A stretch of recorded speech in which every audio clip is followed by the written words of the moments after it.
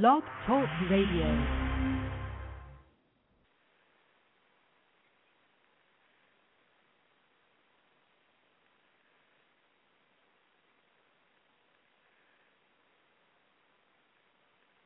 We need an action program while we are Muslims, while we are Christians, or while we are whatever we are. We still need an action program that will eliminate these evils that are in our community. And this is what we're trying to do with the Muslim Mosque Incorporated. This is Our Common Ground. I'm Janice Graham. Tonight, the lessons of liberation from Malcolm X.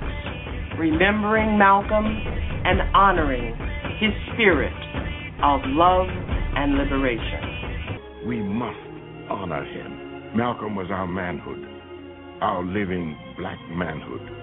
This was his meaning to his people, and in honoring him, we honor the best in ourselves.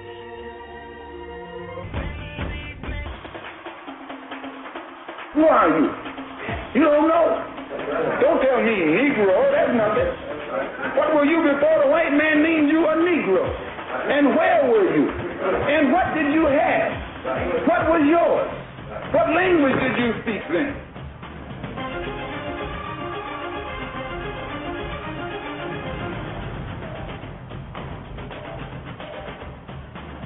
As you honor our forefathers and foremothers, I urge you to honor our living heroes. When you honor the names of Nat Turner, Harriet Tubman, and Malcolm X, I urge you to honor the names of Geronimo G. Jaga, Sundiata Acoli, Mutulu Shakur, and Mumia Abu-Jamal.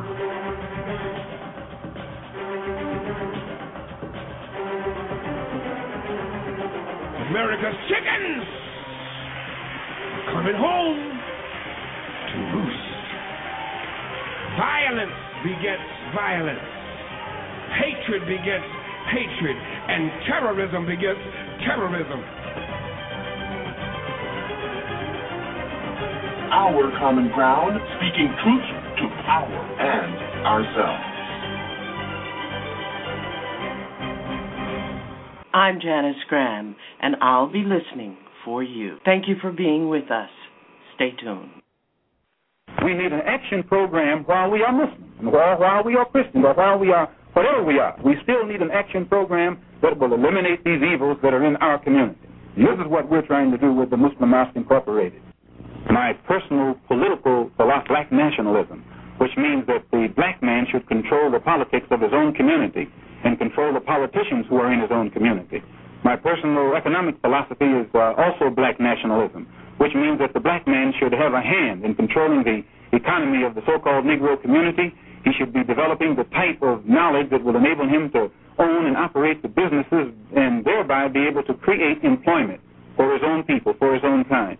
And the social philosophy also is black nationalism, which means that instead of the black man trying to force himself into the society of the white man, we should be trying to eliminate from our own society the ills and the defects and make ourselves likable and sociable among our own kind.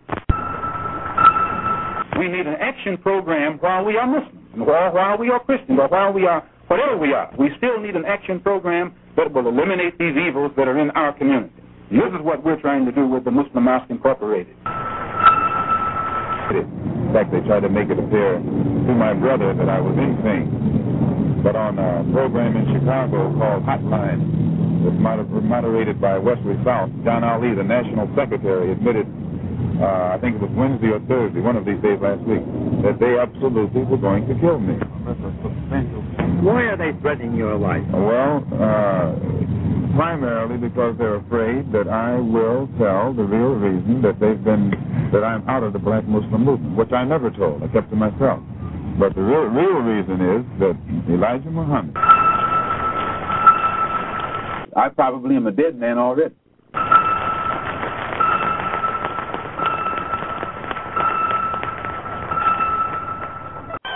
Late Sunday afternoon, Malcolm X was murdered as he was about to address a nationalist meeting at the Audubon Ballroom in Upper Manhattan.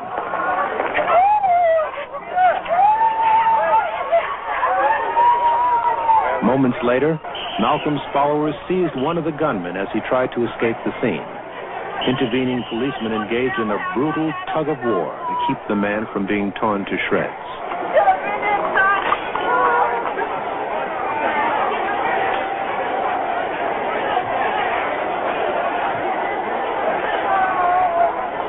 The cruel irony is that Malcolm was murdered by members of his own race, the very people he was fighting for with his extraordinary abilities.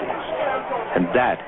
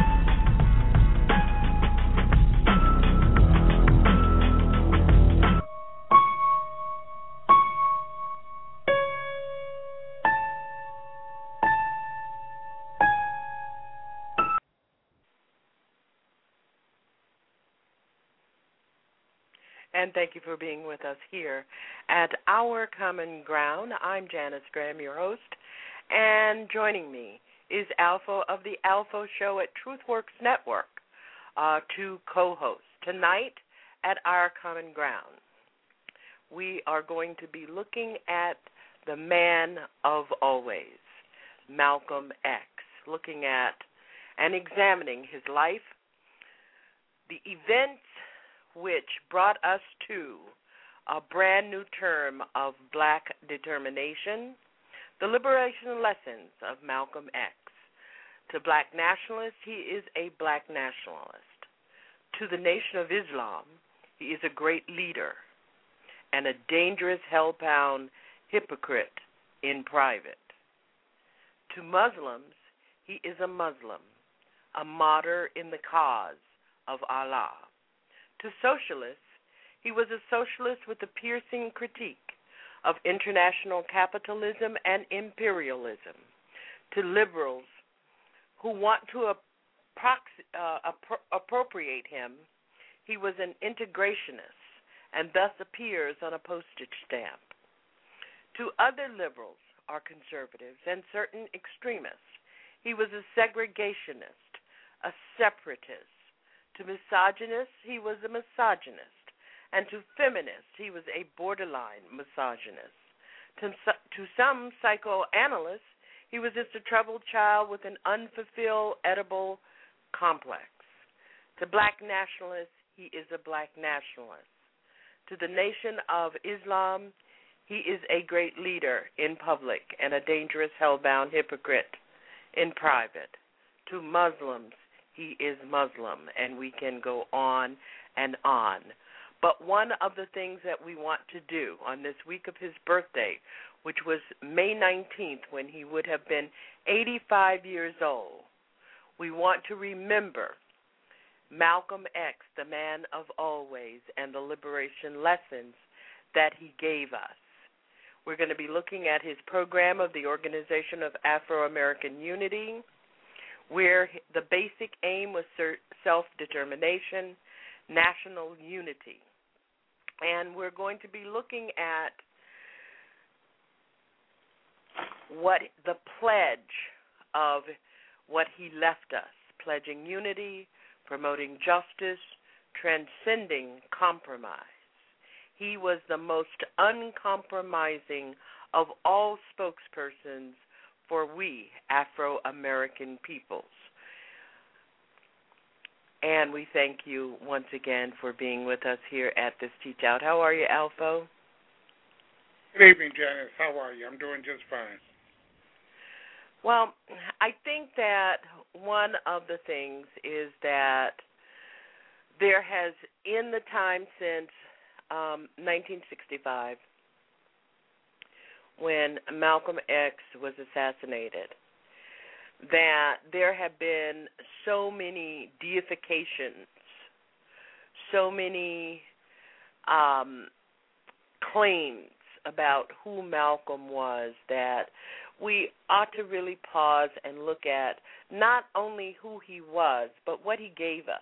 And I think that one of the things that he helped us most to understand is that the very act of organization is a form of resistance that we cannot avoid. And you and I had a conversation about what I call the deification of dead poets. And one of the things that we talked about was whether or not people care about who Malcolm was, or his life, or his legacy, or the lessons of liberation that he taught us. You know, one of the things that I can remember most about Malcolm, what Malcolm taught me as a teenager, and I heard Malcolm speak 3 times. The first time I heard him speak, I was 9 years old. The second time I heard him speak, I was 11. And the third time I heard him speak, I was 15. And each of those times, he was just an impressionable figure, even as young as I was. And one of the things that he impressed upon me is the whole issue of discipline of study, discipline of focus, that while he was one of America's greatest orators, he was also one of America's greatest planners and community builders. And that I come to the point where I think that sometimes we have to go back, and that's what we want to do tonight, is to listen to the lessons that he taught us in the very short time. And, you know, most people think, I mean, we only got Malcolm around 1957, 56, 55, 57. And we only had him for a period of about 10 years. But the impact that he made, both in racial policies and political policies in this country, I think people don't always take the time. And this is how we're going to run it, Alpha. I've taken a lot of stuff and I've put them into small audio clips so that we can listen and then take calls. Our number is 1-347-838-9852. And one of the things, I have a number of questions for our audience tonight, and I'm thinking that maybe you will have some of these answers, because the bottom line of all of the work that Malcolm did at the end of his life, he had convinced us that we could win our liberation, that we could enjoin ourselves as African people in a Pan-Africanist strategy toward human rights for America and across the globe. And I'm not sure that we remember all of this. I mean, Malcolm had us talking about, in the 60s, talking about foreign policy in a way that we do not talk about it. Average people do not talk about it today. So I'm hoping that we can get people to see these lessons of liberation that he offered us. And we want to welcome all of you who are with us. I see that Doc Don and is in our chat room. If you'd like to join our chat room, you can come to blogtalkradio.com/OCG and join in the discussion as we venture into who was this black shining prince. You think we can do that, Alpha? Well, like you said, he was different things to different people at different times. And I think that looking back on what he hit the message and his teachings, well, I mean, this should be must read, must listen, must pay attention, must understand for the majority, if not all, Americans in this nation. You know, it's amazing that we tend to miss our opportunities. So what we're going to try to do tonight is revisit and relearn the lessons of Malcolm X, and then I have some offerings, some suggestions about how people in a spirit of liberation can reawaken our community, because I think that's what we need. In this first clip, which takes us through the assassination and through the response of the nation to the assassination, we'll take your calls and your response at 347-838-9852. You're listening to Our Common Ground. Thank you for being with us. Late Sunday afternoon, Malcolm X was murdered as he was about to address a nationalist meeting at the Audubon Ballroom in Upper Manhattan.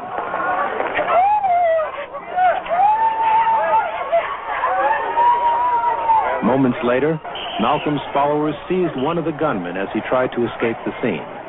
Intervening policemen engaged in a brutal tug-of-war to keep the man from being torn to shreds.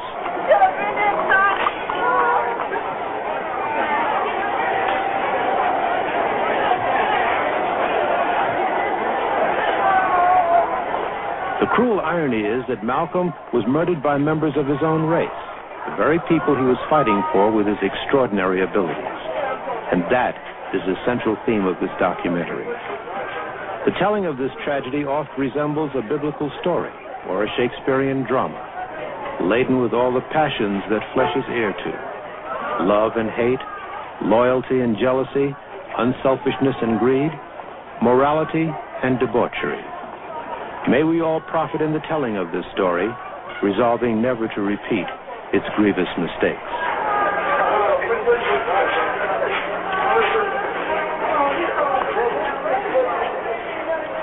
A superb intellect with exceptional analytical ability, gifted as a powerful speaker, and blessed with a quality that few others have: incorruptibility.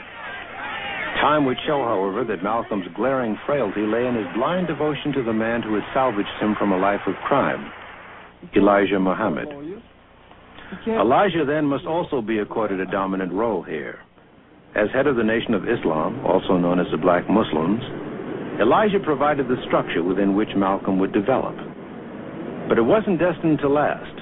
This powerful alliance of Elijah and his devoted lieutenant Malcolm X would be split by individuals within the Nation of Islam, as well as by persons working for the United States government, who infiltrated, helped divide, and set the stage for Malcolm's ouster from the Nation of Islam, and then his murder. Malcolm's brother Wilfred, himself a minister in the Nation of Islam, bore witness to this tragic scenario. His narrative will be key to our story. Percy Sutton, former Manhattan Borough president, currently chairman of the Inner City Broadcasting Corporation, was a friend and personal attorney of Malcolm's. Mr. Sutton is one of the few who stood by Malcolm when the going got rough. 6 nights before he was assassinated, an exhausted Malcolm spoke to his followers. His house in Queens had just been bombed. He had been eluding his would-be assassins for the past year. He had been traveling overseas. He had been traveling down south. He was trying to get his two organizations moving, and at the same time, he gave as many interviews as possible, making as many speeches as he could, telling as many as would listen about the complexity of elements that would take his life. As many of you know, Sunday morning, about 3 o'clock, somebody threw some bombs inside my house. Normally, I wouldn't get excited over a few bombs, but the ones who threw these not only aimed them in rooms where there was no one, but aimed them in rooms where 3 of my daughters sleep. One daughter 6, one daughter 4, and one daughter 2. I heard on the news today that Joseph, a brother that I found in the garbage can in Detroit in 1952, well, that's where I found him, made the statement that I had bombed my own house. Now, you see, this doesn't surprise me because I know that since many of us left the Muslim movement, its intelligence and its morals have gone bankrupt. Both its intelligence and its morals have gone bankrupt. And now they are using the same tactic that's used by the Ku Klux Klan. When the Klan bombs your church, they say you did it. When they bomb the synagogue, they say the Jews bombed their own synagogue. This is the Klan tactic. And tonight, I'll tell you why the black Muslim movement is now adopting the same tactics against black people as has been up to now the exclusive method of the Ku Klux Klan. I want to point out, too, that I'm not talking about Muslims just to make white people happy, because I don't believe in letting anyone use me against somebody else. I'm telling you these things because it has reached a point where I feel that black people in this country need to know what's going on. And I'm talking about an organization which I had a hand in building, which I had a hand in organizing. He'd go throughout the country. He'd go into a city. He'd find somebody who'd be willing to have it in their home. They'd go out and scout up some people and bring them to their home, and he would talk to them in their home. And then he would tell them to go out and bring some people, and they'd go out and bring some more, and he would talk to them. And they would start from that, and from that they'd grow until they reached a point of where they had to have a building where they could meet. And how many cities did he do this in? Oh, there's no way of knowing. All over the country, north and south. He'd be on the road sometimes, just day after day after day, just going across the country to cities that he thought had a population of our people that might be willing to listen, and starting. As intelligent as the white man is, or has been in the past, if he knew the intensity of the dissatisfaction and impatience that is building up in the minds of the masses of these black people, you wouldn't see him running around here calling Mr. Muhammad a hate teacher. He would look upon Mr. Muhammad as an alarm clock that's doing him a favor, waking him up out of his sleep before it's too late. He insisted on honesty and in doing the job if you're going to be on it. He didn't require anything of them that he wasn't doing himself. And his act was a hard act to follow. He didn't, many times I used to wonder if he realized that people just couldn't be, in general, just couldn't be as dedicated and committed to a thing as he was. You don't find that many people. You don't find too many people that will commit themselves the way he did. Many nights he wouldn't get but 4 hours sleep, sometimes less. He would go until he just couldn't go any further, and then he'd have to get some sleep. And once he woke up, he'd wake up running. In the late of the night, I've had the chance to talk. In the early morning hours, I had the chance to talk with him. I do know that he was a loyal follower of the Honorable Elijah Muhammad, to the extent that I perhaps wouldn't have been, or you perhaps wouldn't have been. A loyalty that was unusual. Representative Powell implied in a statement, I believe it was over the weekend, that he had summoned you to Washington to fill a gap in leadership. Is that correct? No, Adam Clayton Powell has never summoned me anywhere. Adam Clayton Powell could not summon me. The only man in America who can summon me anywhere is the Honorable Elijah Muhammad. The stick that I always used in presenting, representing, and defending the Muslim movement was the fact that it had the ability to reform the morals of the so-called Negro community. One time I mentioned to the messenger, I said, sometimes people need a chance to relax. Maybe I'll have some parties or something. I was just picnics or just something to get away and break them and get a chance to relax some. And he told me, he said, you know what would happen? He said, if you let them get anywhere near what they used to do, he said, they'll go right back into it. It's just like taking a fish out of water. He said, if you lay that fish on the bank, he's going to flop around till he gets back in the water. And he said, it's the same way these people will do.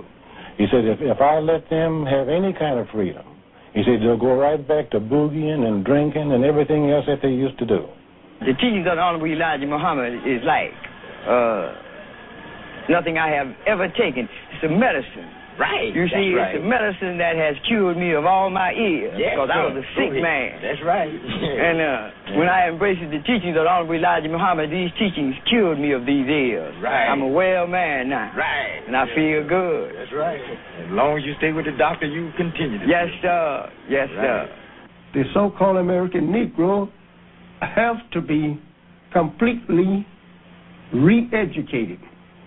He have to be completely made over. The messenger had already spoken the hair should be cut in a neat manner. But Malcolm began to really emphasize the fact that it should be short. He said this showed that you didn't have a lot of vanity. Started Muhammad Speaks newspaper, and there was a time when I could write this entire paper myself with no office whatsoever other than a room in my basement. The messenger himself said many times, publicly, that Malcolm had made him a very wealthy man. And this was...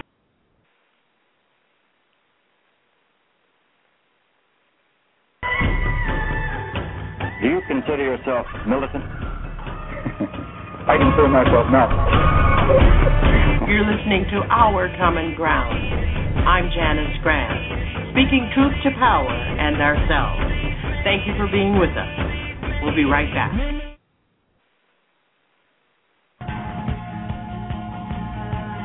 And here's the curious part about it.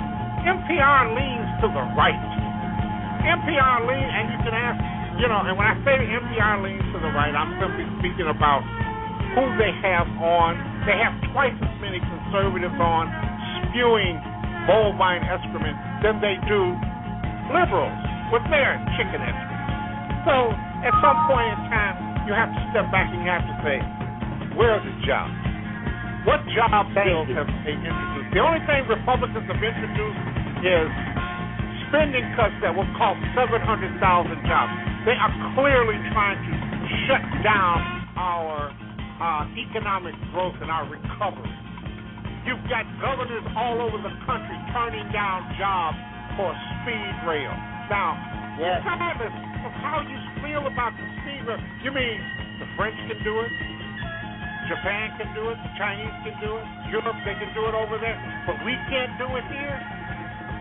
Where is this exceptionalism coming from when we are so mired in ignorance and mired in just total obstruction?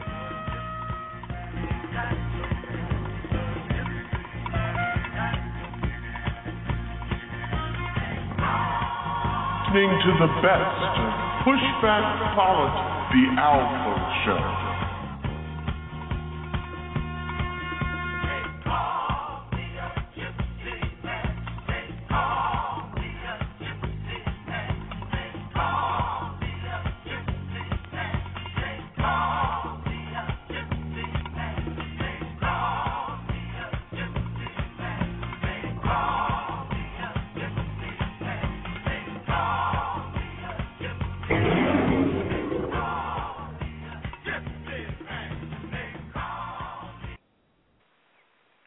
And thank you for being with us here tonight at Our Common Ground.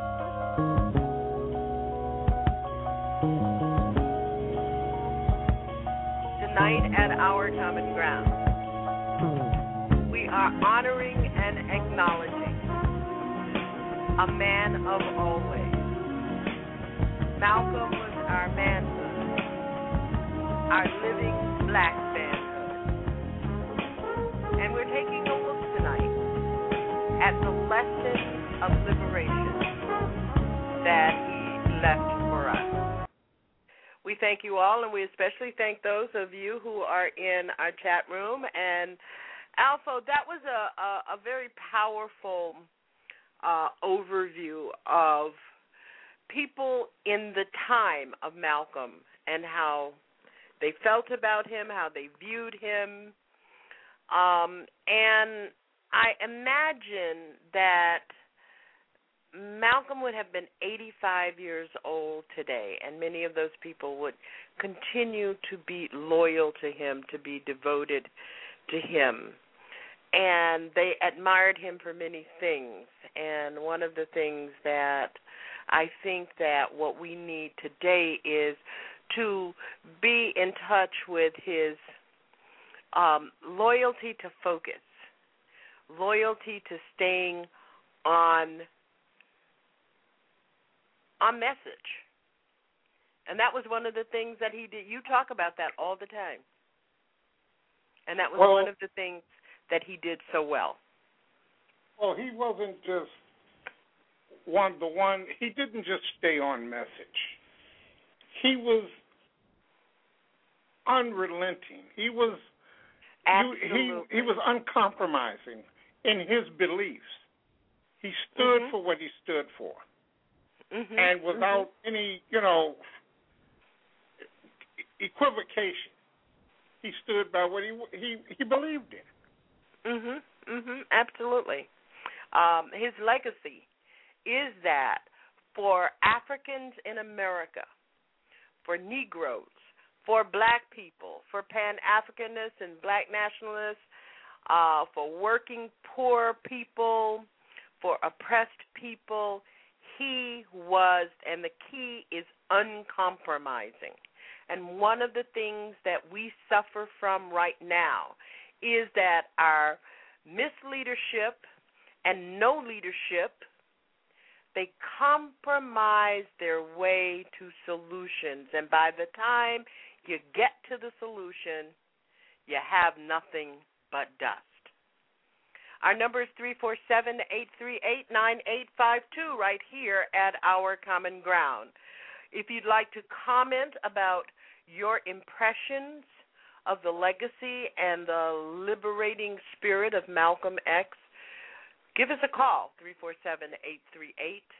347-838-9852. We're going to go and listen to the second part. We are listening to audio.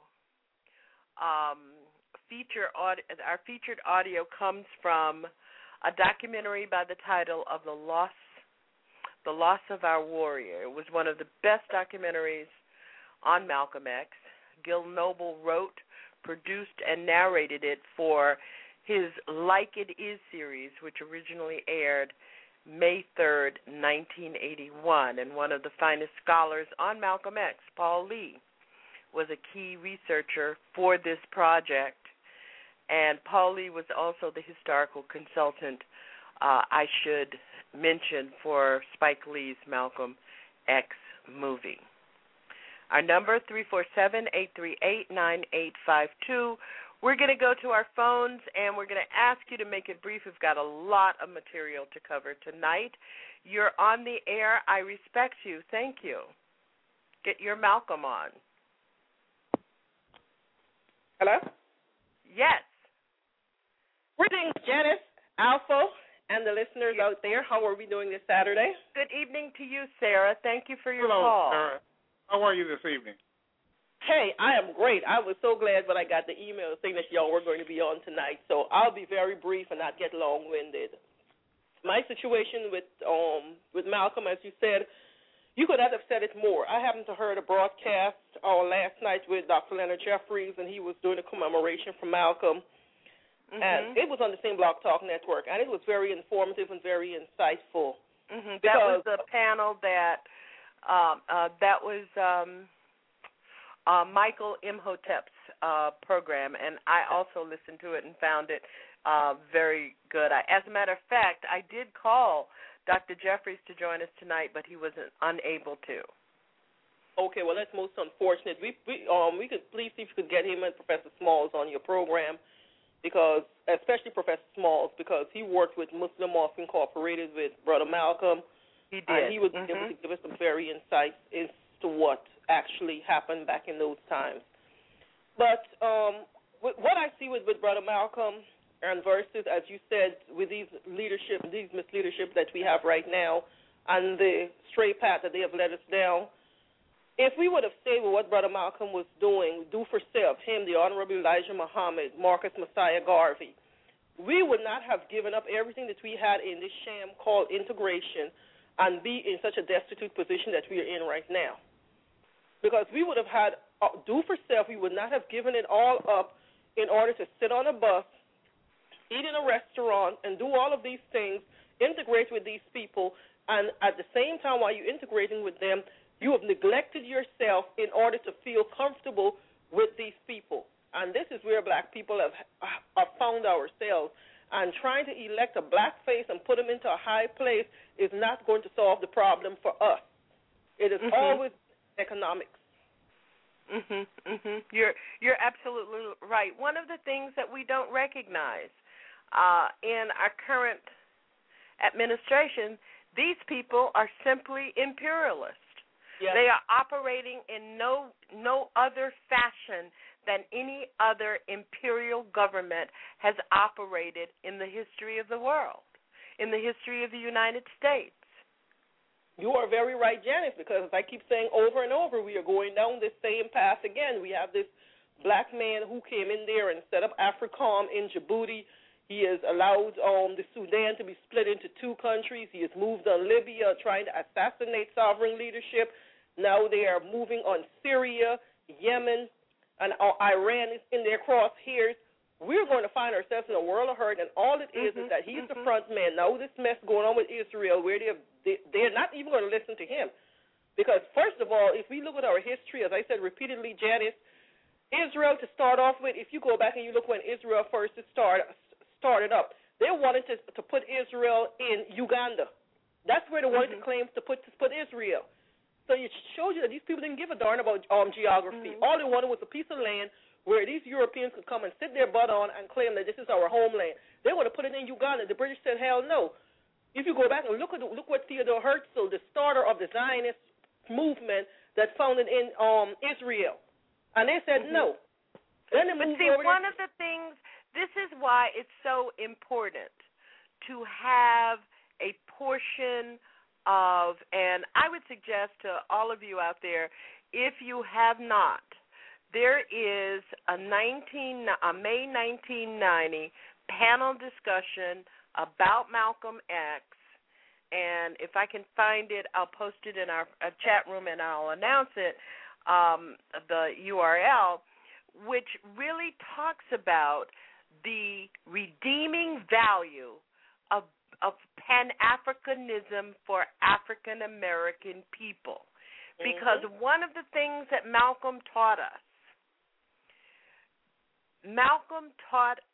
that we have to stand up as a African people and say, forget about their foreign policy. And I've been saying this, forget about their domestic policy. We have to stand up and say, this is our policy. Yep. And stop being afraid of saying, I'm not a Democrat, I'm not a conservative, I'm not a liberal, I'm not a progressive, I am a Pan-Africanist black nationalist. I am a Pan-Africanist socialist, whatever. But you cannot fight the power trying to identify with the power. You are very right. That is the lesson that we get. That is the liberation, the fundamental of the liberation lessons from Malcolm. You are right, Janice. Because it should not matter. Because look at these Israelis or these Jews, as they call themselves. It don't matter where they are in the world. They are guaranteed. Everybody, one of the things we don't understand. And I hate to keep interrupting you, but you're right on it, Sarah. We don't understand that our power is in binding together with the people who serve, who share our interests, our racial interests, our political interests. You are right, because I get so upset when I hear people, black people in this country, come up and say, I ain't left nothing in Africa, I ain't going back there, I ain't got nothing on. America is my home, I'm an American, and all this not. I said, you know what? I said, if these Native Americans would go back to their original deeds and say, you know what, I don't give a darn how long y'all been here, y'all are on land that's not yours, I want everybody to get off this land. What are you going to say then? You know, the thing is that every ethnic people who have stood together have power, because we have not stood with Africa and Haiti. We have no power. And every one of those groups that have had power, who said, you owe us reparations, the Japanese, the Jews, they got reparations. And we stand around and say, oh, they're never going to give us reparations. Yep, self-fulfilling prophecy, because if we are still paying, we American taxpayers are paying for these Israelis. Germany caused that disaster to these people. If anything, Germany should be the one footing the bill alone to fund these Jews. And maybe some of these Americans, like the Bush family, who were involved in the chemicals and IBM, who was the numbering system for the Jews in the concentration camp, they should come up with some money for it. But all American taxpayers have been paying for over 65 years, have been paying for that piece of real estate in Africa that they are calling Israel, which technically, if they go by the Bible boundaries of it, that property that they call Israel, it should have been somewhere out there where Iran, Iraq is situated. It should not be where the Palestinians are if you go by the original map in the Bible. But you see, the thing is, there are some basic things. And for those people who are listening who don't have time to understand about Pan-Africanism or black nationalism, I will break it down for you. We can win our liberation from this economic and political oppression if we will do one thing, and that is organize. And you cannot organize if you don't belong to an organization. Yeah, you're right. That's the forefront. That's what the name organization. One of the first things that Malcolm understood when Elijah Muhammad offered him the exit out of the Nation of Islam is that he had to have an organization. And you are right. And what's the first thing that he said? He said we need to put aside our ideology, our religious ideology, and look at ourselves as just being black Pan-Africanists.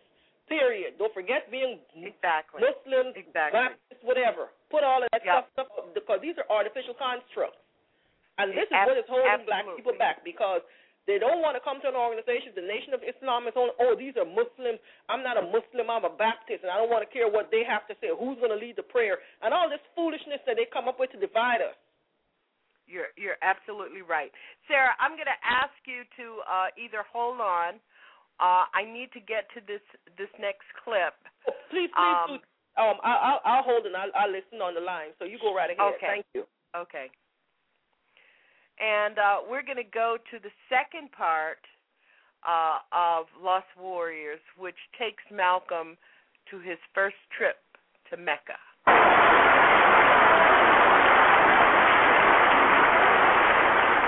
The Honorable Elijah Muhammad says, if you don't want us to go home, the government doesn't want the black people to become involved in a mass exodus away from this country eastward, give us a separate territory here, not a state. I've never heard Mr. Muhammad say a state or 3 states. I've only heard him say several states, some states, as many as we need, and we'll need more than you realize.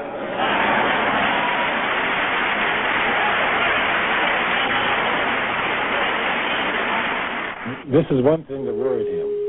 Sometimes he used to say, later on, if I'm dead or something, he said people are going to think that I'm what they saw on television. He said, "That's they're going to think that's the because he says the press and the media always takes out the part that shows me as if I'm some defiant, someone that's ready to jump on someone all the time, or radical." So they pick out those parts to show, but they said they never know the real me, which was really a gentle person. He was very sensitive to people, and he was very observant and perceptive. And as a result of this, it brought out a part of him that you wouldn't see ordinarily unless you happen to have the opportunity to be close to him or travel with him or be in his presence other than when he was before the public. Because when he came before the public, he was a warrior.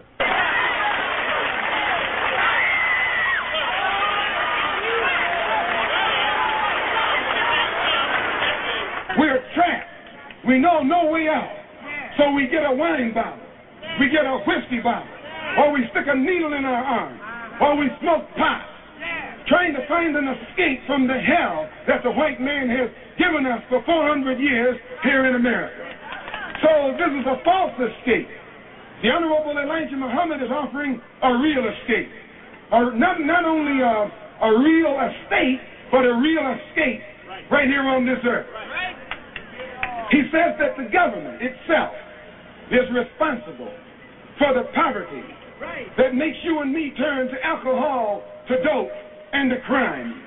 The government is responsible for the bad housing conditions that exist here in Harlem. The government is responsible for the rats that bite our little children and the cockroaches that eat better than we do. The government is responsible. The government is responsible for the bad food that's sold here in Harlem at the highest prices. The government is responsible. Nobody responsible but the United States government. Look, all of the one who is the author of all of the vice, all of the immorality, all of these criminal acts of indecency that take place in our community. Don't look for the author in Harlem. Go downtown and look for him in City Hall. The one that's posing as your friend by day and responsible for your drunken condition by night. The one who's posing as your friend downtown, but who's the responsible for your unemployed and poorly housed condition uptown. And brothers and sisters, if you don't find him in City Hall, look for him in Albany, in the State House, or look for him in Washington, in the White House. I'll show you the man that's responsible for your problem.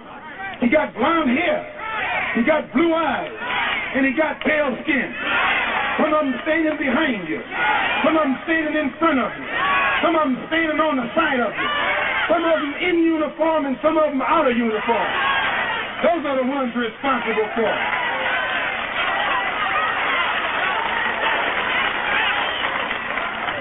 His oratory. He was an orator that was not equal during that period of time. His tactics. That's a broad statement. That was not equal during that period of time. Yes. And you've heard them all. Yes, I've heard Martin Luther King. I've always thought of Dr. King as the best orator from the academy. That is, who had been trained to be an orator, who had had exposure, who had a doctor's degree. But Malcolm X, on the other hand, had a bit more flexibility. Malcolm X could speak to Dr. King, or he could speak to street people. They call Mr. Muhammad a hate teacher because he makes you hate dope and alcohol. They call Mr. Muhammad a black supremacist because he teaches you and me not only that we're as good as the white man, but better than the white man. Yes, better than the white man. You are better than the white man. And that's not saying anything.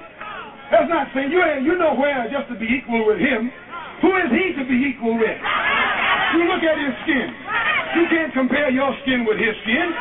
While your skin looks like gold beside his skin.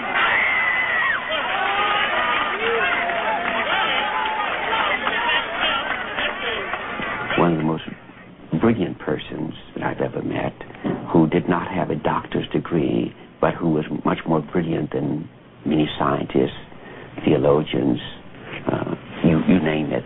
Mr. Muhammad teaches us that man is judged by his conscious behavior, and the conscious behavior collectively of the white race toward non-white people has been the type of behavior that is practiced only by a devil or devils. So then, in essence, you feel that white men per se are devils? He teaches us that God told him that the white race is a race of devils. Teaching this kind of a doctrine of hate and a doctrine of separationism, is bound to inflame the passions of people, wouldn't you imagine?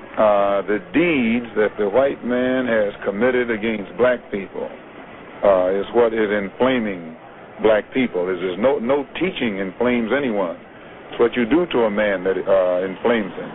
And if the white man wants black people to love him, then he should do something to warrant that love. The entire Negro population, the group, feels the way you do about it. I think they're probably more than willing to take their share of the world that's available to them and enjoy themselves in it.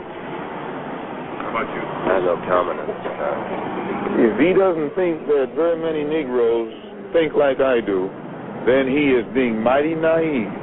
Do you think that Negroes are going to continue to live in a society where dogs can be sicked on them at will and not do something about it? You're out of your mind. Is there anyone here that would like to comment after having heard what Mr. X said? No, I didn't. How about you, sir? Would you like to comment? I don't agree with him because I'm not a follower of Muhammad myself. I think that all people have been mistreated in some form or another. But I don't agree with him. I don't follow Muhammad. I don't think anyone should follow one man. I think they should follow their own conscience. I think the main problem of most Negroes is that they feel sorry for themselves, and I think that this keeps them back much more than they would be if they didn't feel so sorry for themselves. If Martin Luther King, Roy Wilkins, or any of these compromising Negroes who say exactly what the white man wants to hear is interviewed anywhere in the country, you don't get anybody to offset what they say. But whenever a black man stands up and says something that white people don't like, then the first thing that white man does is run around to try and find somebody to say something to offset what has just been said. This is natural, but it is done. Against Malcolm. I don't think that was self-generated. He was continuously being preyed upon. His mind was continuously being preyed upon. By members of his family and other of the laborers or officials that were close to him. And they were continuously feeding his mind and turning him against Malcolm. Feeding his mind with everything they could. They would turn him against Malcolm. His officials and his family there in Chicago were the ones who were jealous. They were opportunists more than anything else. And they didn't see the chance to exercise this as long as he was around. So what began to happen? Anything they could find that they could report back to headquarters that might make him look... And that is the second part of our presentation tonight at Our Common Ground of the loss of our warriors as we evaluate and look at the liberation lessons from Malcolm X. Our number is 347-838-9852. And when we come back, we're going to take your calls and get your response about what all of this means to you, what you think are the liberation lessons from Malcolm X, whether or not we have the capacity today to figure out how we begin to discipline ourselves. You're listening to Our Common Ground at Blog Talk Radio. We'll be right back.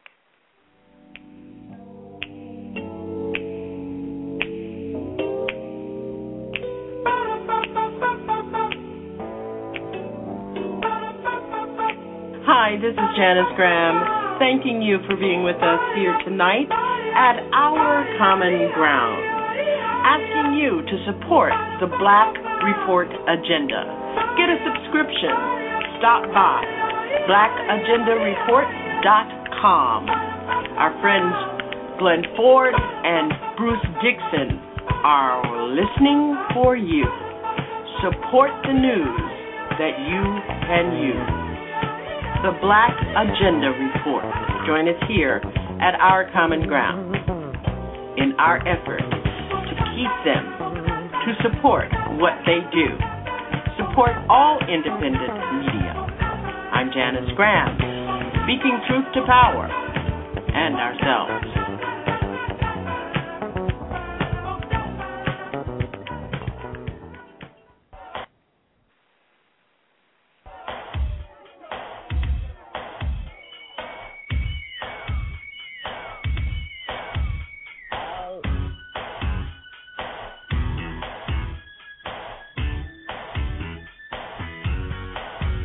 Word up.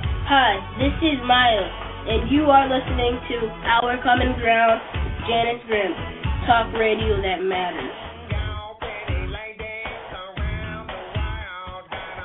Harriet Tubman, respect.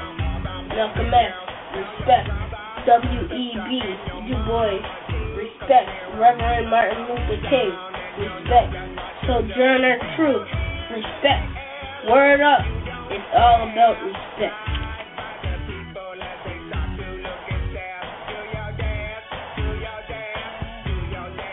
My life was going downhill fast.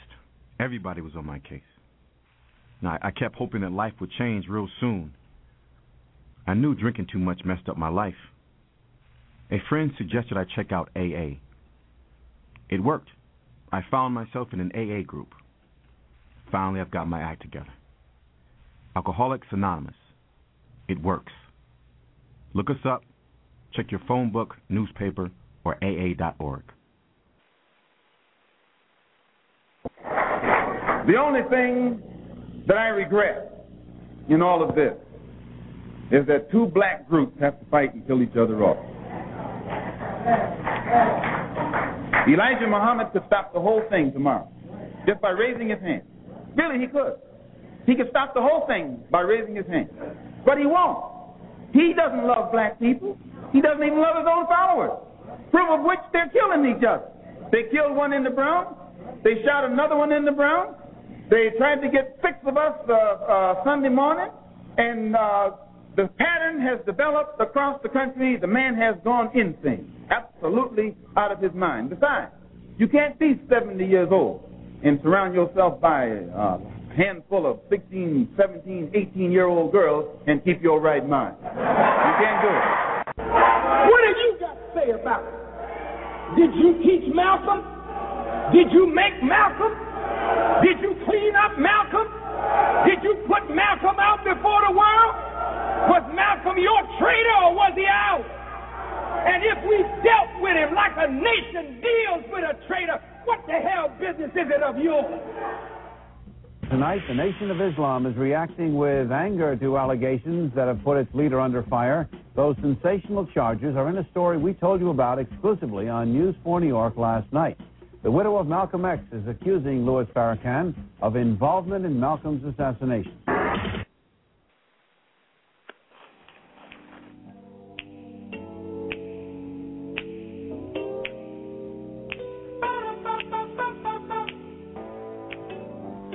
Thank you so much for being with us here at Our Common Ground. And, of course, joining me tonight as a co-host is Alpha of the Alpha Show and TruthWorks Network, which broadcasts each Saturday at 3 p.m. I'm Janice Graham. And we thank you. Our number is 347-838-9852. We're going to go to our phones. 954, you're on the air. I respect you, Hotep. Hotep and Sabah Her, Madame Janice Graham. This is Orande. Assalamu alaikum, brother. Orande, how are you? Hey, my brother. How you doing, Sensei? Listen, the main thing, first of all, we see the foolishness of the teachings of Christianity. The world didn't end today, right? That's one point of ignorance and foolishness. And I was having a little bit of fun with Alpha earlier today about it. Malcolm X and Haj Malik Shabazz said the key word, action. You can plan and you can have outline, but it takes action, which is why Garvey was successful to his point and the Nation of Islam was successful to their point. Let me stop you there right there, because you've made a critical point, and it's a critical point in the life and who Malcolm was. Most people don't realize that Malcolm's father and mother were Garveyites. He grew up as a child. So was my grandfather. As a Garveyite. And let me share this. So was Elijah Muhammad. He was a follower of Marcus Garvey, too. Let me make this point, Arande, because a lot of our listeners may not understand. So, most people think that Malcolm went to prison illiterate and he had never studied. He didn't know and understand the issue of black resistance and black liberation. But he grew up as a child. It is suspected and speculated that his father was killed because of his Garvey teachings in Oklahoma. So Malcolm had a spirit of liberation from the time that he was born. Oh, I'm aware of that. It was Nebraska, because of wasn't it? Those teachings, it was ingrained in him that he had to be a resistor. I just wanted to make that point. Thank you, Arande, for allowing me to interrupt. Oh, I always appreciate listening to what you and this Blog Talk forum has with you in India and Alpha, and people who do come to the table with great input. This is Tony and a whole lot of folks, Cowman, Information Man. But we, at this point in time, cannot assert ourselves, especially with all these disasters that are just happening. And I'm not going to make this like the prime thing. When you're that wiped out, it's almost hard to deal with the realities of dealing with voting and trying to teach one and all this sort of stuff. We're in such a condition right now that it's almost beyond repairable. Those of us who are willing to get the hell up out of this scene, like myself, and I got no problems because I don't have no great love for America. I don't. I belong to the planet Earth. America has run its course with me. As far as I'm concerned, I watched my grandfather, my father. I was dealing with the Nation of Islam before I went overseas to Southeast Asia, So I'm very much aware of what happened and how we've been duped and tricked into destroying ourselves and all of that.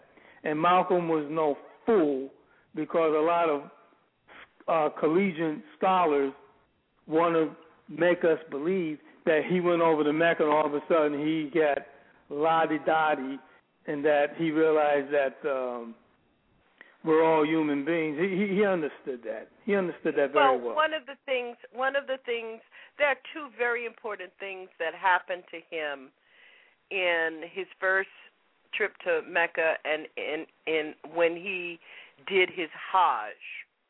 Two very important things. That he affirmed his Pan-Africanism. He learned more about who he was in Islam and as a Muslim. And that did change him. It changed the way he thought about him as himself in a spiritual way. He understood how much he had been misled about true Islam. Yeah, and I know what you're saying. I truly know what you're saying about that. That undergird his commitment to Pan-Africanism.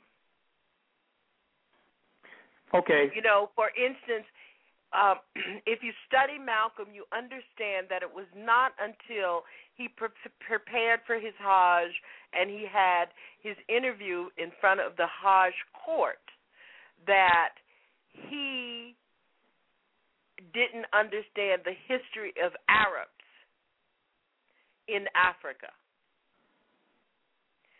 And when he got that straight, I think that it was such an affirming time for him in his commitment to African peoples across the globe.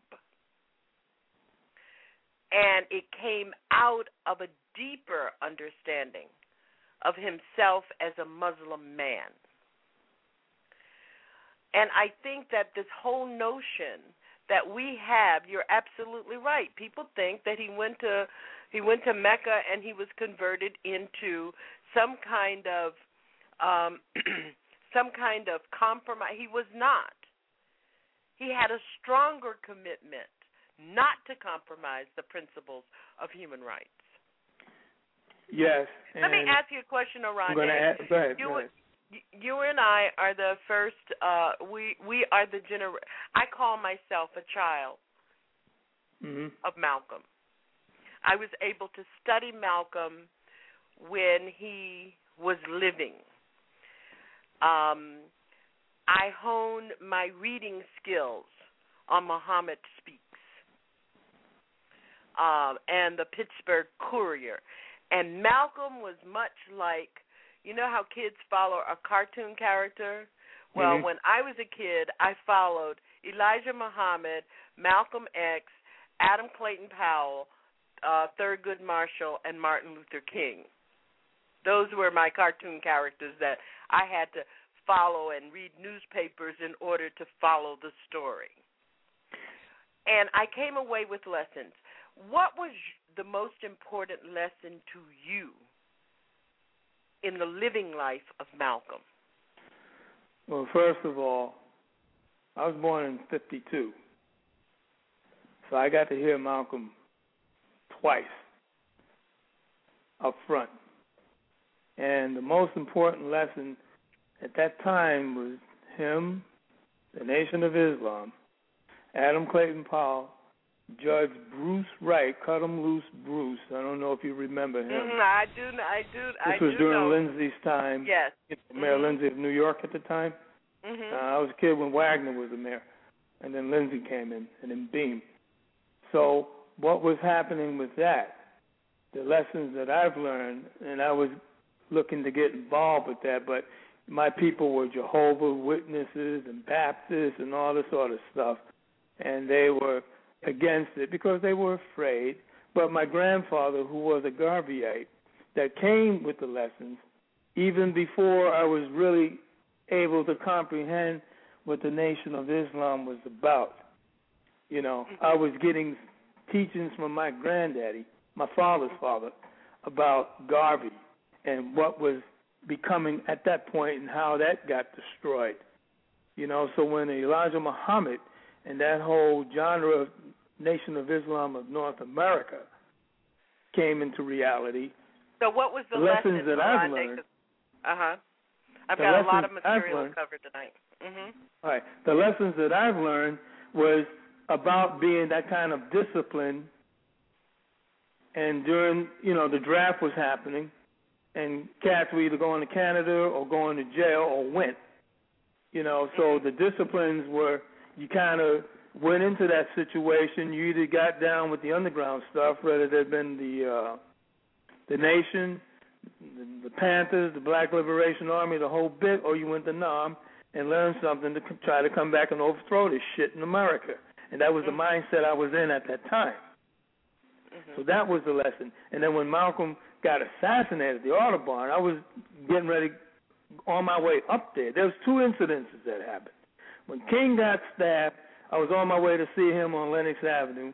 And then when Malcolm got assassinated, in '65 in February, and when King got stabbed on between 117th and 15th Street around there, on Lenox Avenue. So it was very mind-blowing and kind of disturbing. But I also realized how we've been pitted against each other the way we are right now and today, and the commonality as far as this government goes with these two evil sources of the politicians, Democrats and Republicans, is now it's pitted against the masses in one thing. And that cycle's been going on and on. So what I've learned from that, Janice, is that the discipline and the tenacity that it takes to deal with that, and you ain't got to be incarcerated to get that. A black man would go to jail back in them times, up until the 60s, get educated, get more strong, and no homosexual bullshit came out of that trip. These cats went in, they came out, not all of them, but the few percent that had was very valuable and good to the community, that they did try to organize stuff that set up people like Jesse Jackson and Randall Robinson and these cats, that were paved the way because you had folks that were willing to get out there and take action.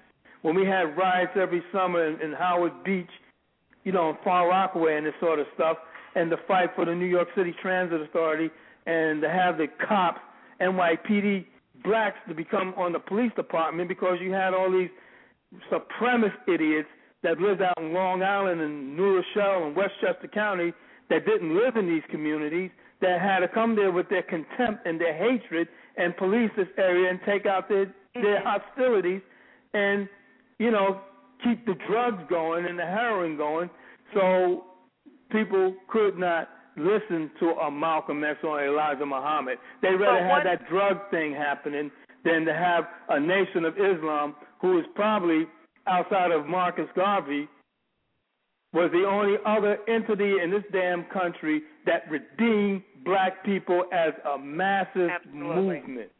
Mm-hmm. And they know that. One of the things that we have to come to grips with, too, about Malcolm is to look at the mistakes that he made. I often think about the hate that Hate produced, the show that was produced by Mike Wallace, there was no 60 Minutes at the time, and it was the first time the nation had ever really seen Malcolm. I mean, Malcolm was Detroit, Los Angeles, Chicago, New York, Hartford, Springfield, Massachusetts, and Washington, D.C. when he was the minister of Temple Number 23, I think, in Washington, D.C. But up until that show, which was a big mistake, and I can only say he was a young leader who made mistakes. That was one of them. And the other was to strike out so vilely at civil rights leaders in the South, because he had not really penetrated with his message in the South. And to call out A. Philip Randolph and James Farmer and Roy Wilkins in the way so publicly, when we know that that's what they want. They want us to fight each other. And I don't think he really learned that lesson until a couple of years later. Rondé, I've got to go because I got to get. Well, I just want to say this brief. What he did learn, in addition to that, was, first of all, you don't go against your teachings and your leader, but reality dictates human beings are human beings. But if your teacher and your teachings have got you to a point, this is what Malcolm did grasp. He did learn that. That's why he was able to embrace King and James Farmer and them, but that reactionary thing was necessary at that time, and I understand it very well, even to this day. It's still needed. I understand it because he was trying to break through with the message of black nationalism. But at the same time, it was very harmful in ways that we didn't understand until after the Freedom Riders. So, Aronde, thank you, Janice. So much. I appreciate this moment. Thank you so much for your call, and I do want to talk about that. I also want to make a note about Malcolm X's exit from the Nation of Islam. And I've talked to Minister Farrakhan personally and some Minister Dr. Akbar in Washington, D.C., about this issue in the past on this show. And that is that the Nation of Islam was an organization that needed tremendous discipline and had a central authority. And Malcolm understood that because he was part of that central authority. And he broke a code of conduct.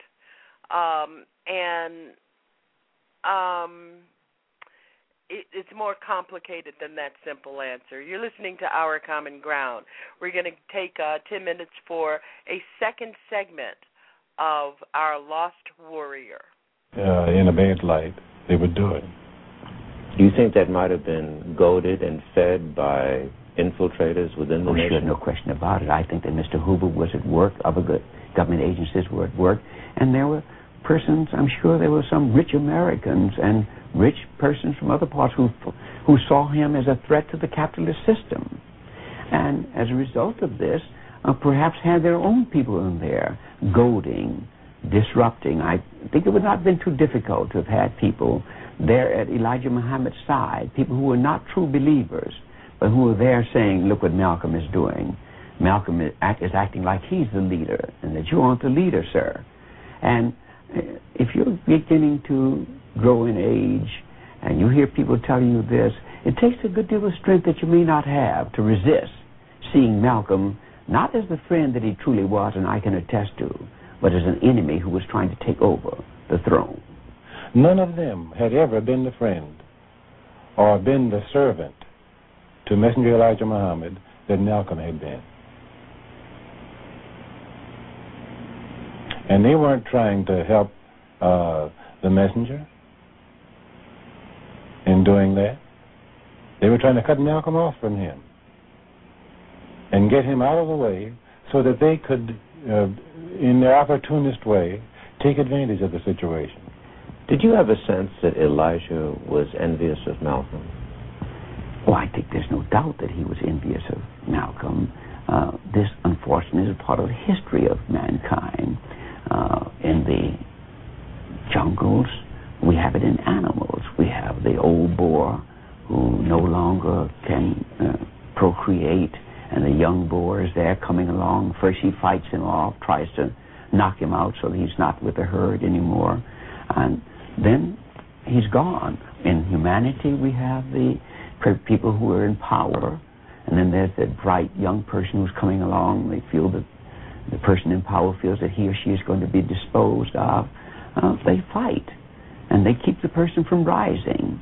The old, unfortunately, sometimes don't want the young to rise up and be powerful because they're afraid of being displaced. I think certainly there's no question in my mind that the Honorable Elijah Muhammad was unhappy with the power of Malcolm X.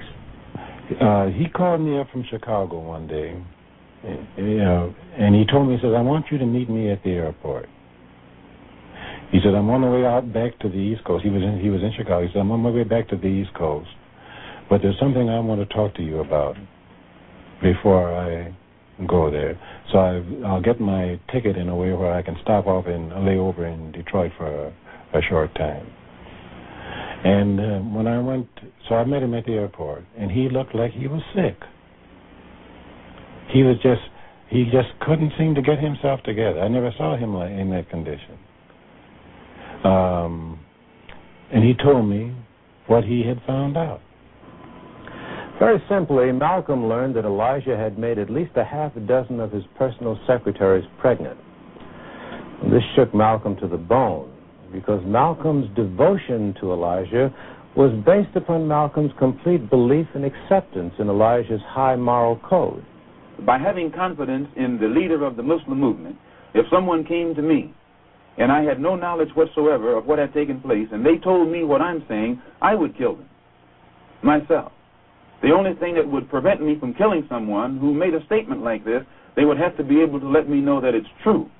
Now, if anyone had come to me other than Mr. Muhammad's son, I never would have believed it, even enough to look into it. But I had been around him so closely, I had seen indications of the reality of it, but my religious sincerity made me block it out of my mind. I said, you have been so busy that you just haven't had time to listen to anything. I said, nobody was going to tell you. I said, I wasn't going to tell you, because the first thing you would have done was went back to the Chicago, and because that's where he was. He would name names, who said it, and everything, and you put somebody on the spot because they were trying to pull his coat, as he might call it. On November 22nd of 1963, President Kennedy was assassinated, and Malcolm made some comments about that assassination. Elijah Muhammad sentenced Malcolm to 90 days of silence for those comments. Well, Malcolm accepted that verdict. And during that period of 90 days, Malcolm X sent a constant stream of letters to Elijah. At the same time, however, he sensed the importance of having some record of these letters that he was sending to Elijah, so he locked himself up in motel rooms on several occasions and tape-recorded these letters. Dear Holy Apostle, one of the main reasons people want to divide you and me is because they know Allah has blessed me to be your best representative as well as your best defender. The only ones here who may think I'm against you are those who are not really with you themselves. This is a dangerous position to be in because it only adds division upon division. I know now how Isaac felt when Abraham took him upon the mountain to sacrifice him. Only love for his father made him submit silently to what looked like certain death. I know how Job felt when everyone was looking at him, wondering what sin he had committed. His worst pain must have come from his inability to open his mouth and explain the real reason for his condition. As I told you, I've been working on these notes I've taken during conversations with you during the past 10 years. Whenever I feel lonely, forsaken, or even angry, I go back to the words of wisdom and healing in these notes. There is both hope and life in your words. With Allah's help and your permission, I can turn out a book about your life, your teachings, your work, and the program that will bring tears to your eyes, and would not only go a long way toward waking up the dead nation, but would also add to the financial needs of the nation. I do it just like I was working for you, but would actually ask nothing in return. I've received my pay from you already a millionfold. If you would have mercy upon me and give me another chance, I'd stay out of the public. I'd be satisfied to just minister in the mosque, making no public statements, nor outside speeches. He began to doubt if his meal was even getting through. He felt like somebody there was receiving that meal and getting it, and it wasn't getting to the messenger. Because he continuously write to the messenger and tell him what he had heard, or report to him things that he thought he ought to make known, hoping to get some kind of guidance from the messenger as to how it should be handled. So in other words, he tried to send the olive branch to Elijah, but many around Elijah intercepted it? Intercepted it in order to keep that from taking place. They didn't want to see that happen. And he still found himself not reinstated into the Nation of Islam. Malcolm realized that he had been silenced for reasons other than his Kennedy statement. If you'll notice, they use their newspaper to slander me and to label me as a hypocrite and as a rebel, and Mr. Muhammad himself said that I defected. Well, in reality, I never even left the Muslim movement. They put me out. So he decided to stay out of the Nation of Islam, and he struck out on his own. Yet, he, in his public pronouncement at least, refused to attack Elijah Muhammad. In fact, he openly voiced his support and continued belief in Elijah. I'm a believer in the Honorable Elijah and follower of the Honorable Elijah Muhammad. I'm still a Muslim. My religion is Islam. I run into some obstacles in the Nation of Islam, and I feel that I can best serve the Honorable Elijah Muhammad's purpose and program and carry into existence what I feel, I understand, concerning his objectives better on the outside than I can on the inside.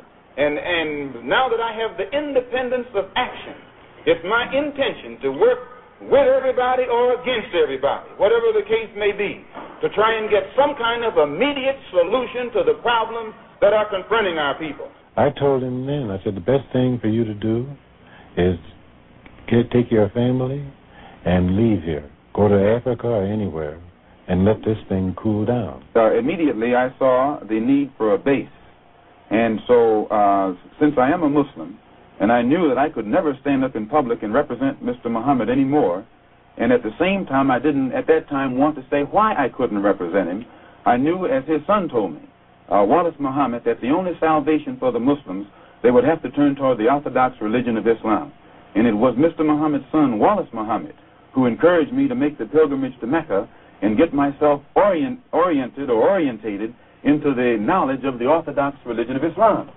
And at the same time, since I was a nationalist, I had to have a better knowledge of what the attitude of Africans was toward our people in this country, so I made a tour through the African nations. In Egypt, I had an audience with President Gamal Abdel Nasser for about an hour and a half. In Tanganyika, I spent 3 hours with Julius Nyerere. I flew from Tanganyika and Zanzibar to Kenya with Prime Minister Jomo Kenyatta, who's now President Jomo Kenyatta, and Dr. Milton Obote, who is the Prime Minister of Uganda.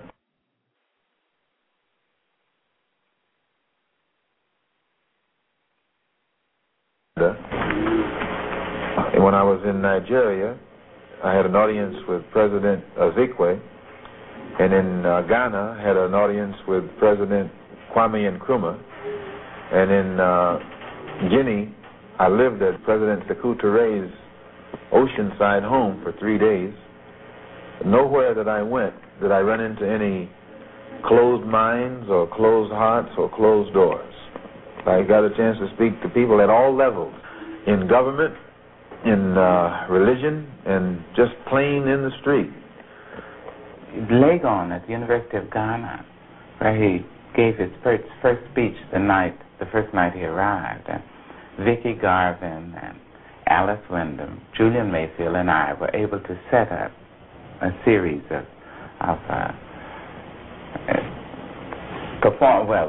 lectures, appearances. The first night, a number of people came prepared to have their fists balled up and their jaws clenched, Ghanaians. And Malcolm just simply told his story. And the people stood and shouted, and there wasn't a full house. The next night, there was a full house. 2 days later, there were overflow crowds in the street.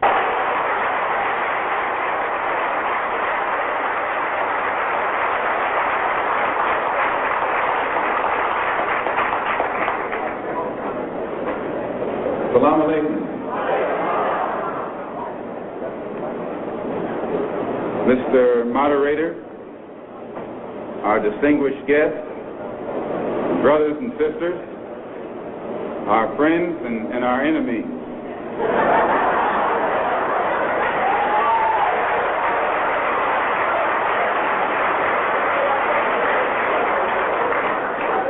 Everybody is here. Recently, when I was blessed to make a trip or a pilgrimage, a religious pilgrimage to the holy city of Mecca, where I met many people from all over the world, plus spent many weeks in Africa trying to broaden my own scope and get more of an open mind to look at the problem as it actually is. One of the things that I realized, and I realized this even before going over there, was that our African brothers have gained their independence faster than you and I here in America have. They've also gained recognition and respect as human beings much faster than you and I.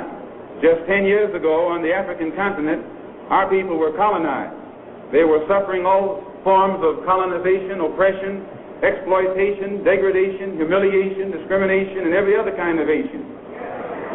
And in a short time, they have gained more independence, more recognition, more respect as human beings than you and I have. And you and I live in a country which is supposed to be the citadel of education, freedom, justice, democracy, and all of those other pretty sounding words. So it was our intention to try and find out what was our African brothers doing to get results so that you and I could study what they had done and perhaps gain from that study or benefit from their experiences.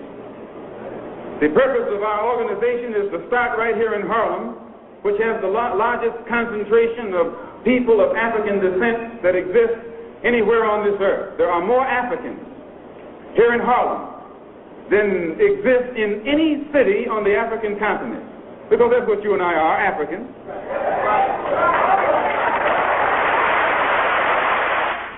The Organization of Afro-American Unity shall include all people of African descent in the Western Hemisphere. In essence, what it is saying, instead of you and me running around here seeking allies in our struggle for freedom, in the Irish neighborhood or the Jewish neighborhood or the Italian neighborhood, we need to seek some allies among people who look something like we do. And once we get their allies, it's time out for you and me to stop running away from the wolf right into the arms of the fox, looking for some kind of help. That's a drag. Number 2, self-defense.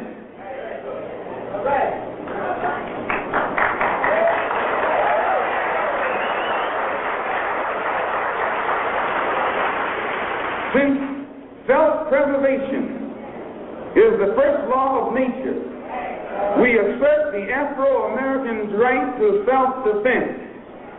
The Constitution of the United States of America clearly affirms the right of every American citizen to bear arms. And, as Americans, we will not give up a single right guaranteed under the Constitution. The history of unpunished violence against our people clearly indicates that we must be prepared to defend ourselves, or we will continue to be a defenseless people at the mercy of a ruthless and violent racist. And leaps and bounds. Following his second African trip, he displayed a sophistication and understanding of the liberation struggles that were erupting on the African continent. For example, in the Congo upheavals, Malcolm attacked CIA tactics that had caused that nation's legitimately elected premier, Patrice Lumumba, to be deposed and then assassinated. Congolese have been massacred by white people in the Congo for years and years and years. And if the shoe is now on the other foot, only thing I can say is it's like chickens that always come back home to roost. Do you personally feel, though, that there's some shame or involvement here or some guilt associated with the killing of other human beings? I think that the white people should be ashamed of the deplorable situation that has been existing in the Congo, which is not the fault of the Congolese, but which is the result of instigation by European powers who are fighting each other over the mineral wealth of the Congo. And now to make it appear that the Congolese themselves are criminals or brutes because they're reacting to these injustices that they've been victimized by is again ducking the question. I was with him in Detroit once. I remember him talking in Detroit about the fact that Lumumba had been killed and Tshombe had been used as a tool to overthrow him. He was talking at that time about the CIA. He was talking about how people in major powers use African leaders. And he was comparing this to use of American black leaders by presidents and CIA and others. Tshombe is the murderer of Lumumba, who was the rightful prime minister of the Congo. Tshombe is the man whose forces fought against the United Nations forces and against the United States. And despite this criminal past of Tshombe, now the United States is backing Tshombe, who has hired South African mercenaries who are hired killers to disrupt the peaceful efforts of the freedom fighters from Stanleyville to make the type of country there that they want. And it is this American support of Tshombe, actually, that's at the root of the whole problem. He delivered a speech to his followers at the Audubon Ballroom that focused on an interesting part of his overseas trip, his stopovers in Paris and London.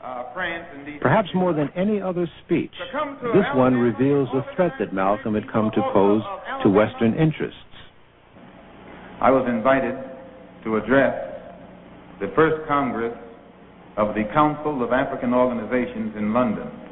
They had a 4-day Congress from the 5th, 6th, 7th, and 8th, and had invited me there to make the closing address and bring the delegates from the various African organizations that are situated on the European continent up to date in regards to the struggle of the black man in this country in his quest for human rights and human dignity. And in conjunction with that invitation, I had gotten an invitation to visit Paris from the Afro-American community in Paris, which was sponsoring a rally in conjunction with the African community. And I was supposed to go there Tuesday also and address them and let them know the state of development or lack of development of our progress in this country for human rights or toward human rights. As many of you know, when I got to Paris, the man said I couldn't come in. Some man, French man. They gave me no explanation other than to say, we have our orders. They wouldn't let me phone the American embassy, and they tried to imply that the American embassy was behind it, which I told them that I didn't know de Gaulle had become a satellite of Lyndon B. Johnson. I knew that Kennedy had made a satellite out of Khrushchev and Britain and half of these other countries, but I didn't think that France was a satellite of the United States. Well, this made them angry. Thank you for being with us here at Our Common Ground. Our lines are open, 347-838-9852. I'm Janice Graham, and I'm listening for you. Sure enough, do you good. Tell me something good. Tell me that you love me, yeah. Tell me something good. The Black Voice Collaborative at TruthWorks Network. Tuesdays, A Heart for My People with Dr. Deborah Napier. Thursdays, Fearless Mother with Denise Bowles. And on Friday, it's India Declare After Dark, Real, Raw, and Right Now. On Saturday, it's Just Damn Radio with Alpho of The Alpho Show. TruthWorks Network at Blog Talk Radio. It's the Black Voice Collaborative. For the TruthWorks programming schedule, go to truthworks.ning.com.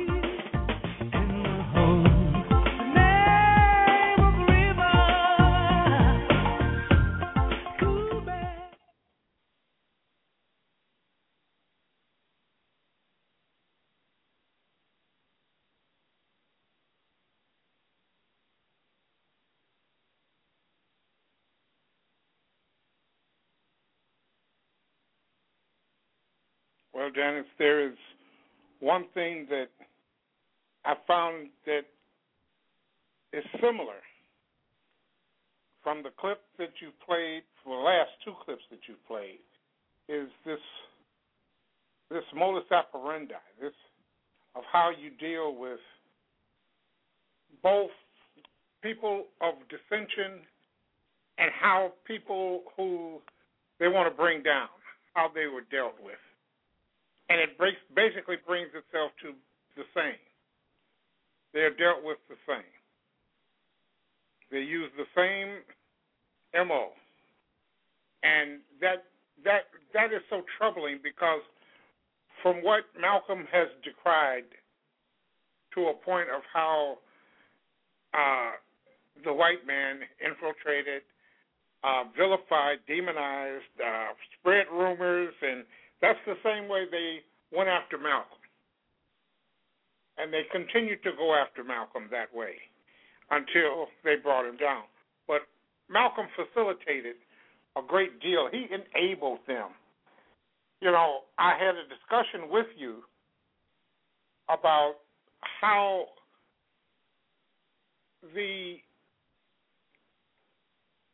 Malcolm basically, he stopped the searches at the door. So he enabled them to enter the ballroom with weapons. And he to me, he basically, like he was tired of the constant conflict and looking over his shoulder. And he simply gave in to to the inevitable. So that was my take on it.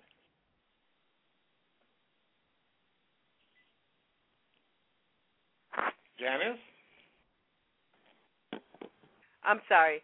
I have been doing a lot of coughing, so I had a lot of I had my mic on mute, and I was doing a lot of talking. And we thank you for being with us here on this Our Common Ground Saturday night. We are exploring, relearning, reliving, and preparing ourselves to teach and to live the lessons of liberation given to us by Malcolm X. But, Alpha, in response to you, there is no doubt that both the Nation of Islam at the time that Malcolm was part of the nation, as well as after he left the Nation of Islam, there was an extreme infiltration of FBI and surveillance of both the nation as well as the Organization of African American Unity. And the government is implicitly involved in the planning and the execution of the assassination of Malcolm X. Two of the major characters who are pointed to as part of the planning and the implementation of the assassination are people who simply have disappeared off the face of the earth. And as a result of a lot of discussion about Dr. Manning Marable's new book, Malcolm X, Reinvention of the Life of Malcolm X, the Justice Department is now considering reopening the investigation because of information that has been uprooted in that book in the assassination of Malcolm X. For those of you who are listening, one of the things I do want to say that this has got to be a theme that we carry around with us always. If you have children or grandchildren, you must teach them not only about the life of this man as an iconic figure, but as the life of this man who, can you imagine, Alpha? He did a lot of traveling.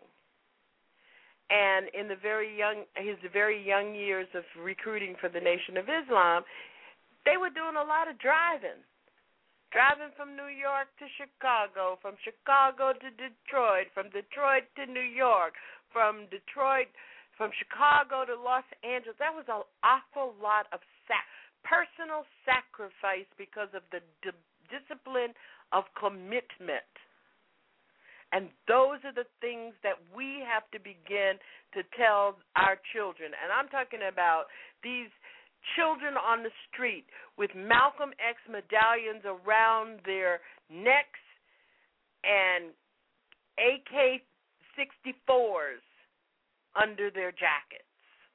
Can we talk for real here?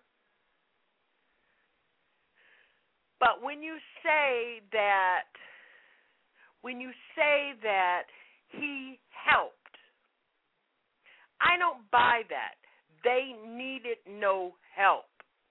This government had decided that this was a man who was talking about the liberation and freedom of African Americans in America, and he was becoming an international force of both ethnic organization as well as political influence. He understood how the system worked. That's how brilliant this Malcolm was. We've only got about 15 minutes, and we're going to take your calls at 347-838-9852 to talk about the whole notion of whether or not we have power. We have in my opinion, extensive power. It simply is not organized. But we have got to understand that the very act of organization is a form of resistance. Our number is 347-838-9852. As we talk about and really embrace the notion. I mean, how many of you really do take the notion of affirmation, of liberation and resistance seriously?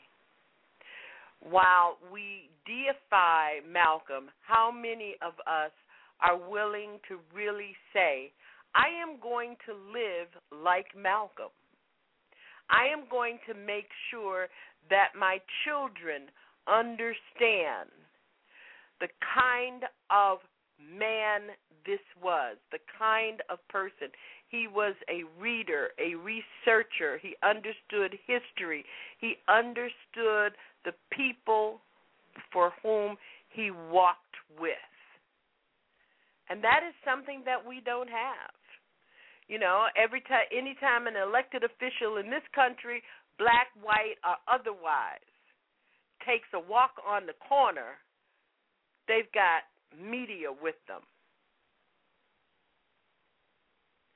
And this was a man who challenged us to know our history and to know how we got our name. I mean, that is one of the most powerful things.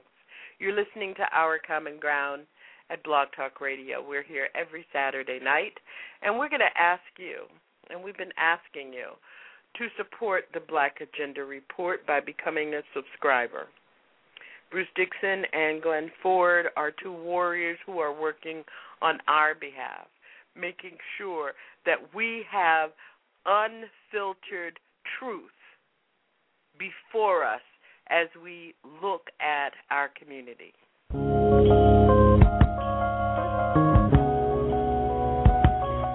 At Our Common Ground, we suggest that the path to power is knowledge, and we encourage you to share Black history with a child, your child, a child in the neighborhood, a child in the neighborhood school.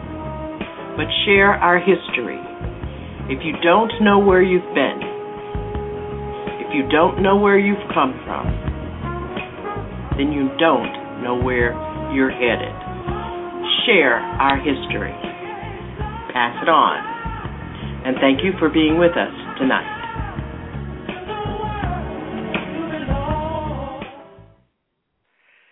I think it's so important for us to share and know our history. It is our roadmap. And, you know, one of the things that, we have the tools. I talk about the Black Agenda Report, our friends Bruce Dixon and Glenn Ford, but we all also have the Black Commentator. I suggest that we have the griot, because we're still night after night getting information that simply does not reflect a Black agenda that is suitable and fits the circumstances under which Black people live in this country. And I'm ready to hear, Alpha, I'm ready to hear from somebody who says they think they're free. Come on with it. If you think you're Black and you're free, if you think that the notion that somehow what happens with the stock market is going to affect what happens with your real future. You know, we have to even define and frame what is our future, Alpha? When we say the future, is it filled with a sense that we are free to be you and me? Do we see the signs that in the United States of America, Black people have been living in a police state, do we see that as it is connected to other forms of violence across the globe? How is that different from women who are raped by men who use rape as a tool of war in Darfur? How is it different when we have policemen who get paid to shoot black people, black children in the back? I do want to play, I won't have time to, but my friend Damu Smith, who is with the Ancestors now, had some wonderful, wonderful things to say about what Malcolm X means. We won't be able to get through it all, but I do want to get through some of it, and we are appreciative of all of you who have joined us tonight. We do want to let you know that we've got to do better. We've got to value what we know and ensure that we pass it on. In our community today, when the balance of nature is being altered in our community, it used to be in our community and in the world where the young people buried old people.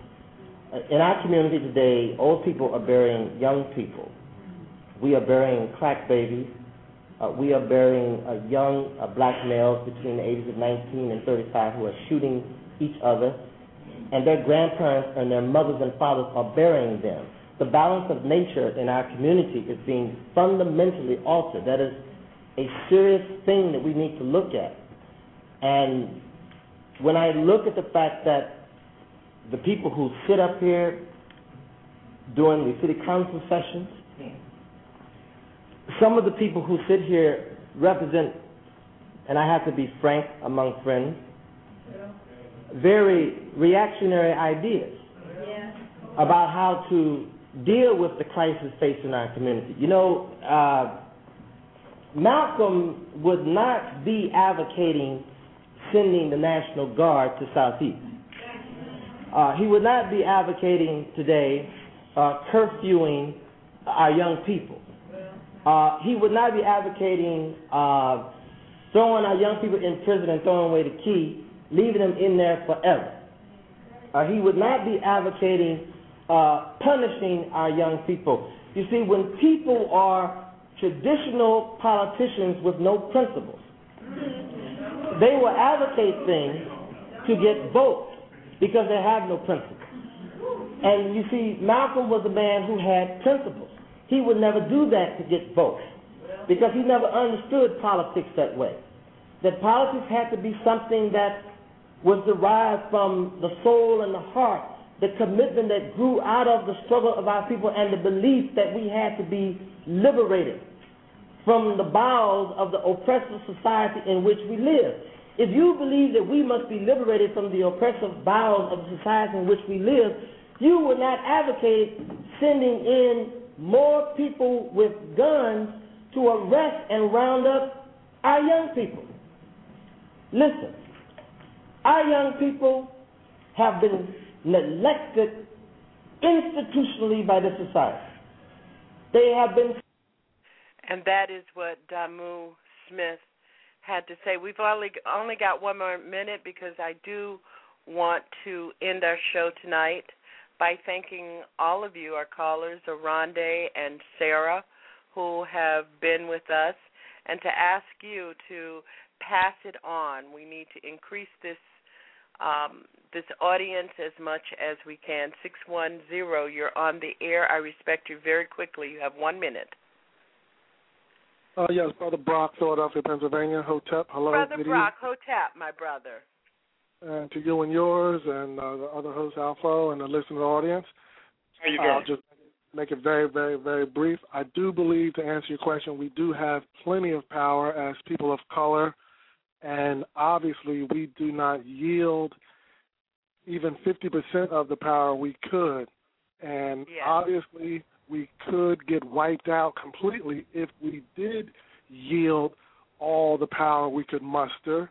So because of that scared part within the majority of us, we do not yield as much power as we could. However, also, I think we could give a lot more without getting wiped out, without taking over completely. We could do more than we're doing. But because of the fear factor, we're doing You're less. right. Thank you, Brother Brock. I've got to go. I wish you had called up earlier, and we'll hope to talk to you next Saturday night at 10 p.m. at Our Common Ground. Thank you all for being with us. We're ending with Ozzie Davis' most eloquent eulogy of Malcolm X. Here, at this final hour, in this quiet place, Harlem has come to bid farewell to one of its brightest hopes, extinguished now and gone from us forever. It is not in the memory of man that this beleaguered, unfortunate, but nonetheless proud community has found a braver, more gallant young champion than this Afro-American who lies before us, unconquered still. I say the word again as he would want me to, Afro-American. Afro-American Malcolm. Malcolm had stopped being Negro years ago. It had become too small, too puny, too weak a word for him. Malcolm was bigger than that. Malcolm had become an Afro-American, and he wanted so desperately that all his people would become Afro-Americans too.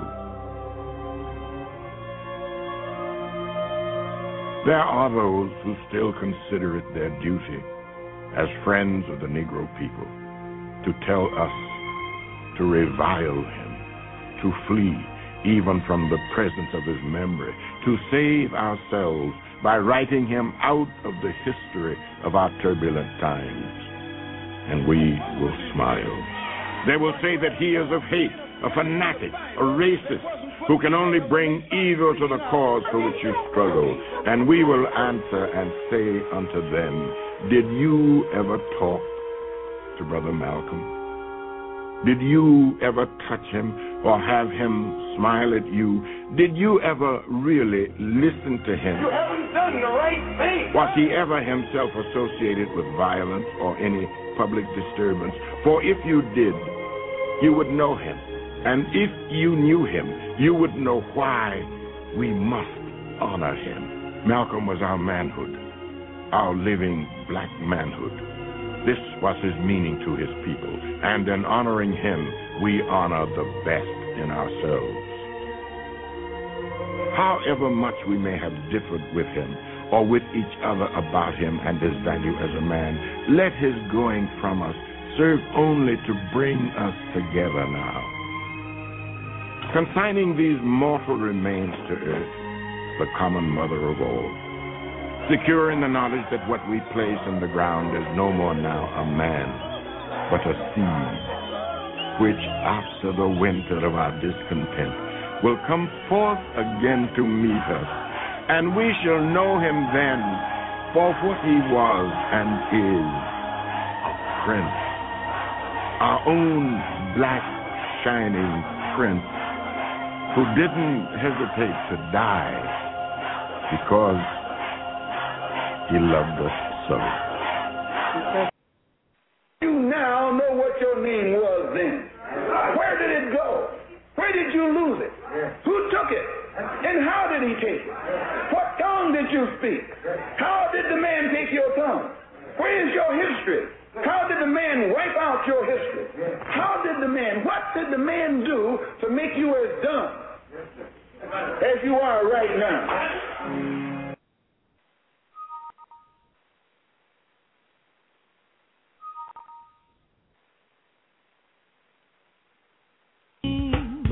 A song full of the things that the dark past has taught us.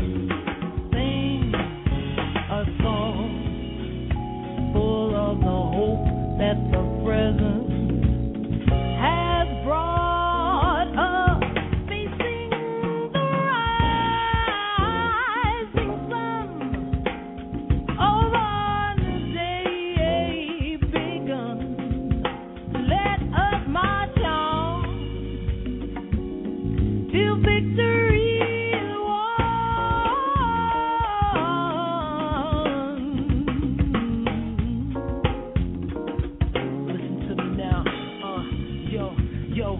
Before Dr. Dre, there was Dr. James, welding cords around a copper frame. We sing songs not for the accolades,